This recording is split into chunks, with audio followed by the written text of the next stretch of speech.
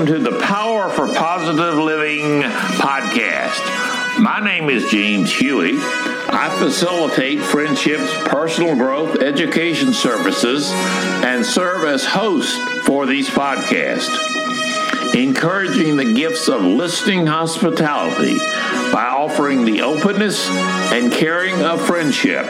I invite you to join me here on Friendship Podcast Radio as you and I explore diverse topics to enrich the quality of your life. Power for positive living and friendship. I guess the first topic that I wanted to address is something I call red ink. There's a song that goes like this, a line from a song that I know, but the line that I wish to emphasize tonight says, if I am, by some miracle, 98% perfect in everything I do, it'll be the 2% I remember when all is through. My guess is that a number of individuals can relate to that particular concept. As a teacher and a counselor, this view of perfectionism is far more prevalent than many of us know or are willing to acknowledge. Yes, we are aware that many have traces of perfectionistic behaviors and thoughts, but so often it is perceived as just another trait of living. It is not acknowledged as an active choice, a choice that you and I make when we look at ourselves or when we interact with other people. One of my early memories as a student in elementary school was receiving a paperback from my teacher that was covered with red ink. It was difficult to see any of what I had written due to the corrections that she made using red ink. I recall feeling bad that I had done so poorly in my work. The large amount of red ink conveyed to me that I had done nothing right. Not just partially right, partially wrong, but I had done nothing right. The red ink indicated to me that I was very deficient in my knowledge.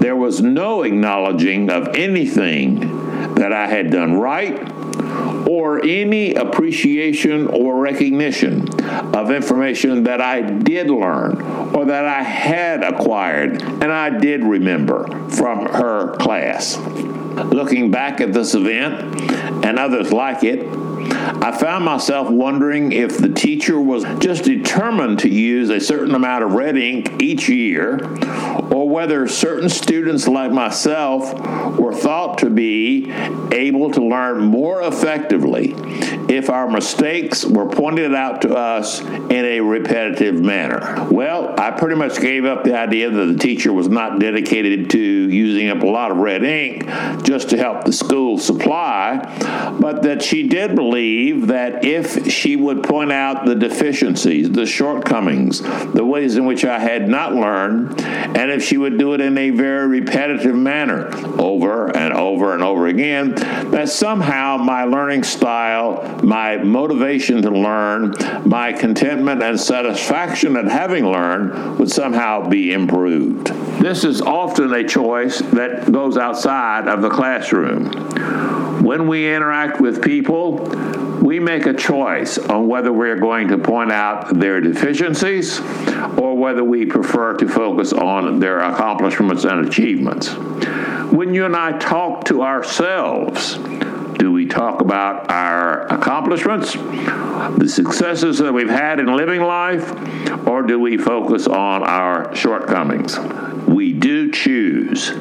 My goal in these podcasts is to help you realize you do have options and to assist you in making choices, whatever they are, that will help you lead a more positive and healthy lifestyle. Fortunately, yours truly was able to eventually have teachers who believed that encouragement of positive achievement was the most effective for my learning. Also, I was blessed to have parents who were focused on aiding me to learn with a variety of techniques and encouraging me for my positive achievements. One of the realities is that one size does not fit all. One way of learning, one way of motivating, one way of achieving. We all have different styles, and hopefully we find the ways that fit us and the ways that are most effective in our interactions with other people. The question that I believe that we find is not whether we focus on the things that are fairly well demonstrated and most people will accept as being the same, but can we encourage other people? Can we encourage ourselves to learn and focus on our successes in a way that encourages us to recognize the positive and, I believe, fun aspects of learning? I made myself a promise that for the 2 years that I planned to be a teacher, that I would never use red ink in marking a student's work.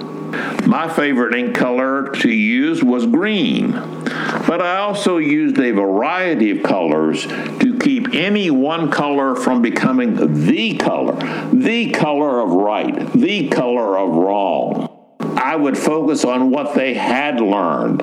If there was ever a right or wrong response, I tried to focus on the marking and encouraging of the correct answers.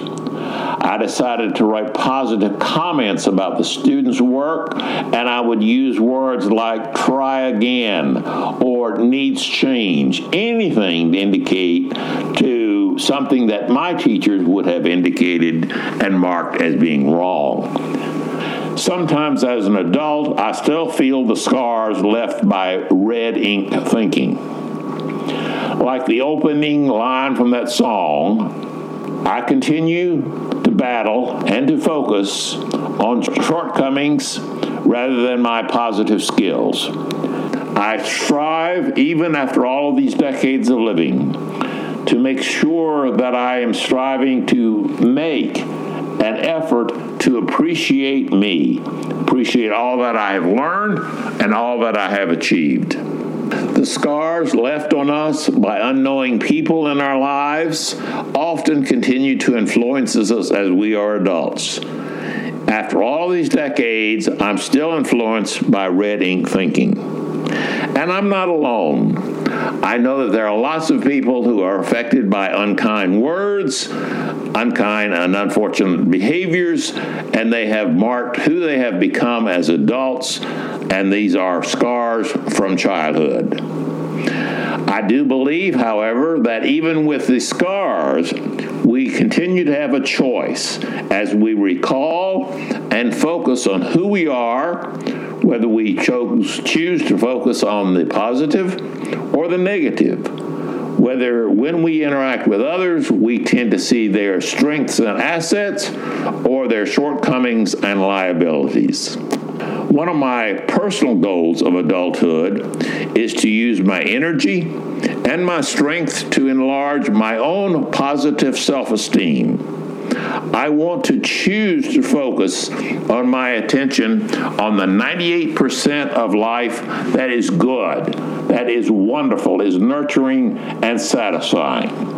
I want to avoid and remember that the 2%, if I choose to focus on that, is just that. It's a choice. My choice is to focus on the 98% so that I can be very cautious, be very careful when I say if I'm 98% perfect in everything I do, it will not be the 2% that I remember when all is through.